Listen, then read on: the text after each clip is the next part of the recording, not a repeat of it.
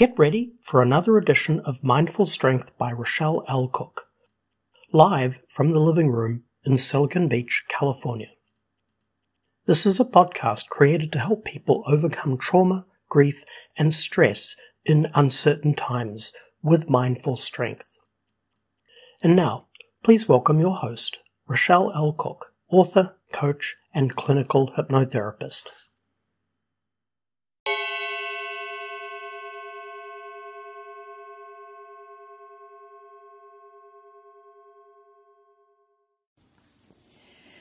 So what we're going to talk about in this podcast is the Storybook Syndrome and inner strength. Now, the way to find your strength is to understand that whatever it is that is upsetting your peace is coming from what you learned in childhood, which is the Storybook Syndrome. We adults become what we learned as children. Now, I have never not seen it in all the years I've been practicing. When somebody comes to me and they are upset about something, it's always because of what they learned. We adults become what we learned as children. Whatever it is that is upsetting you, it comes from somewhere. It just doesn't come out of the big blue sky. And we all have the choice to decide how we want to think about what's going on in our lives.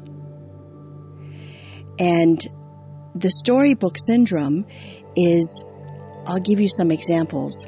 What you learned from your parents. Were they, did they say things like, very few people make a lot of money. We're not the kind of people that make money. Or you need to clean your plate because if you don't, you're disrespecting the people out there that don't even get to eat. Or you should worry because something bad's going to happen. So you end up walking around on eggshells. I'll give you a few more examples. You see your parents fight all the time. Well, you learn that relationships are bad. If you were abused, you start to learn that that's the way life is and that most of the time people learn they're not worthy and deserving because they weren't treated well. There are so many different things we can learn from our parents, and there's also a lot of very good things. But there are things, and it depends on the person, that can be learned that are not healthy. The media, religion, our cultural, the culture that we live in, we have cultural differences. The culture that we live in teaches us what rules we're supposed to follow. The janitor at the school we go to. I remember a case where this person had a very difficult life, but this one janitor really took her in. And it was unbelievable because he helped this client of mine find her way in life. So she had the positivity of the janitor, thank God, but then she still needed to work with what she needed to, she had to overcome some things because of what she experienced in childhood in her family. What about the friends at school? Were you bullied? What did that teach you? That you're not good enough? Or your teacher, you didn't get the right grade, so you were ripped apart? Sometimes parents can do that. A teacher can do that. Knowing that you want to get into this specific school, and if your grades aren't good enough, you can't get in. I mean, all of these things form our beliefs. The good news is whatever you learn, you can unlearn. So all these things that you know are not healthy, that have lodged themselves in your subconscious mind, which rules how we think, it rules how everybody thinks. It is okay to understand that, yes, that's ruling your life, but you can change it. And there are ways to change the way you think through, I believe in clinical hypnotherapy, talk therapy, spirituality. Writing is a good one. Burning is a good one. That's a whole different conversation. But there are many things that you can do to no longer, so that you no longer have to continue being upset. Now, the way to really understand what your storybook syndrome is is to maybe allow the voice of upset to speak. So let's say that you are anxious. You're always anxious. And you don't even really know why. I mean, maybe something happened. I hear this a lot. Something happened and created someone to be anxious. But then when I go back in time, I realize that this client has always been anxious. Always. So I have to go back, and then, sometimes the client doesn't even know. When I ask them what happened in childhood, they don't know. They maybe tell me one story. But the minute they start speaking, then another story comes, and another story comes, and another story comes. And it's really amazing because it's like a deer in headlights. You realize, oh my goodness, no wonder I'm anxious. No wonder I'm upset. And that alone helps you to understand that what you learned when you were a child is now playing out into your life. So if you were bullied in school, right, as a child, and now you're an adult and you're afraid to be around a lot of people, or you're afraid somebody at work may not like you, you're afraid to speak in public, let's say, it's because you were bullied. Your subconscious learned that you're not good enough. But you see, that was then. That was in the past. That has nothing to do with the now. And the people that bullied you in the past, or said you should be anxious, or worried sick about you for no reason because they had their own issues around worrying, or were telling you you're never going to have money because they felt they were never going to have money, that was their storybook syndrome. And they learned to think the way they think from somebody else. So right here and now, you get to be you.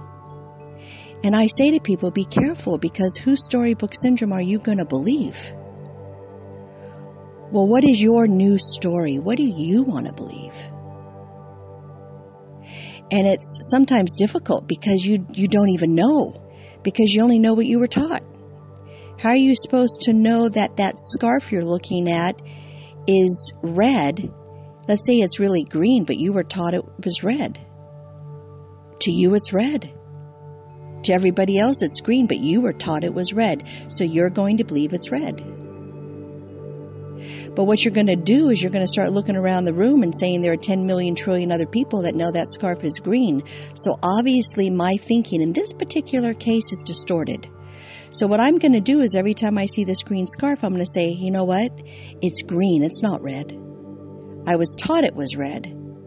That was somebody else's storybook syndrome. We adults become what we learned as children. But the truth is, it's green. And I'm going to let my logical, rational self know and believe that the scarf is green. It's the same thing when people are, back to my example of being bullied. Back then, people may have been bullying you. But now, people are not. Your outer reality is a reflection of your inner reality. So if you don't feel you're good enough and you think people are going to bully you, then guess what? That's what's going to happen. And even if it isn't happening, you're going to think it is happening. That is your perception, because that's how you learned life is. But right here and now, I call it a proof board, write down your accomplishments. I bet you there are a lot of people that actually talk to you and like you. I'll add to this. I bet that there are people around you that do make money. I bet there are people around you that do have good relationships, or that do not allow somebody to treat them poorly. You start looking around you and see the reality of the situation, and then you think to yourself, is my thinking distorted? Or is it really real, right here and now, what is happening? And I can pretty much guarantee you that your thinking is distorted. And there is your first opportunity to say, okay, well, who am I? I'm going to be like one of those people. The scarf is green, it isn't red. People actually look at me and they want to talk to me. If they turn away or don't want to talk to me, it's because of the way I think about myself. And I'm projecting that onto them. And I'm creating this issue. The truth is, if you're confident within yourself, you're not going to really care who talks to you. And guess what? Everyone's going to want to talk to you. Same thing with relationships. You don't need them, they need you. You're confident with who you are. And if somebody doesn't like that, that's fine. They don't have to. In fact, it's none of your business what they think. What matters is what you think. And if you're a kind and loving person and you do not create harm, then that sounds to me like you're a catch. If you were told you're never going to have money, well, that's somebody else's storybook syndrome. And where did they learn that from? I remember my grandmother was alive during the Depression. And when we went to a restaurant, she wouldn't buy a cup of coffee. And I'm not talking about a latte. I'm talking about a cup of coffee because it was too expensive. And then I would take her to Starbucks and buy her coffee. And you should have seen her. It was so sweet. She thought she was like given the world in this cup of coffee. And she took her time and she savored every single solitary sip. And my father, who was definitely not so frugal, he was very responsible, but he did have this thing about, I don't have enough money. Guess where that comes from? And I'm really grateful because I don't have that issue. My daughter doesn't have that issue. But I broke that cycle because I could see it and I did not want to carry on my grandmother's storybook syndrome. And from what I hear, it was her mother's as well. Same thing with abuse. And believe it or not, this can happen with anxiety. Anxiety is kind of a different animal, but it can happen. We adults become what we learned as children. So what you want to do is look around you. Not just the 3 people you're sitting in front of. Look around you, your world, and notice that not everybody shares the same fear. Theodore Roosevelt says, never let fear make your decision. So what you want to do is you want to take this irrational thinking and you want to put it into a box. I call it the box of light, love, and compassion. Where there is light, there cannot be dark. Love and compassion fit in that whole trio. Actually visualize yourself taking what you fear, what is disturbing your peace, and putting it in the box. And do it over and over and over and over again. And then write down what is the reality of your situation. Look for the good. I guarantee you there's a lot of it there. And then write that down.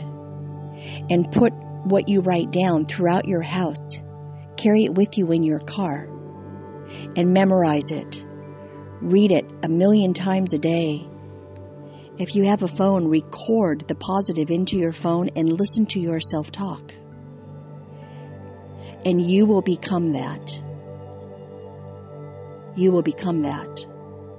And if you're not sure who you are, then that's okay. Is there somebody that you look up to that you wish you could be like? What are the characteristics of that person? Write them down. And you may notice that when you understand that you are not what you were taught, that you will no longer buy into the misbelief that you are somebody else's storybook syndrome, then you will see this opening and you can start creating your new self. Now, of course, I have to add, because this is what I do, reframing your perception around why people did what they did, no matter what it was. Your new way of thinking will allow you to move forward and create the self with a capital S that you are choosing to be. So I'm hoping this podcast has helped you. My next podcast is going to be on stackers. What are they? See you soon.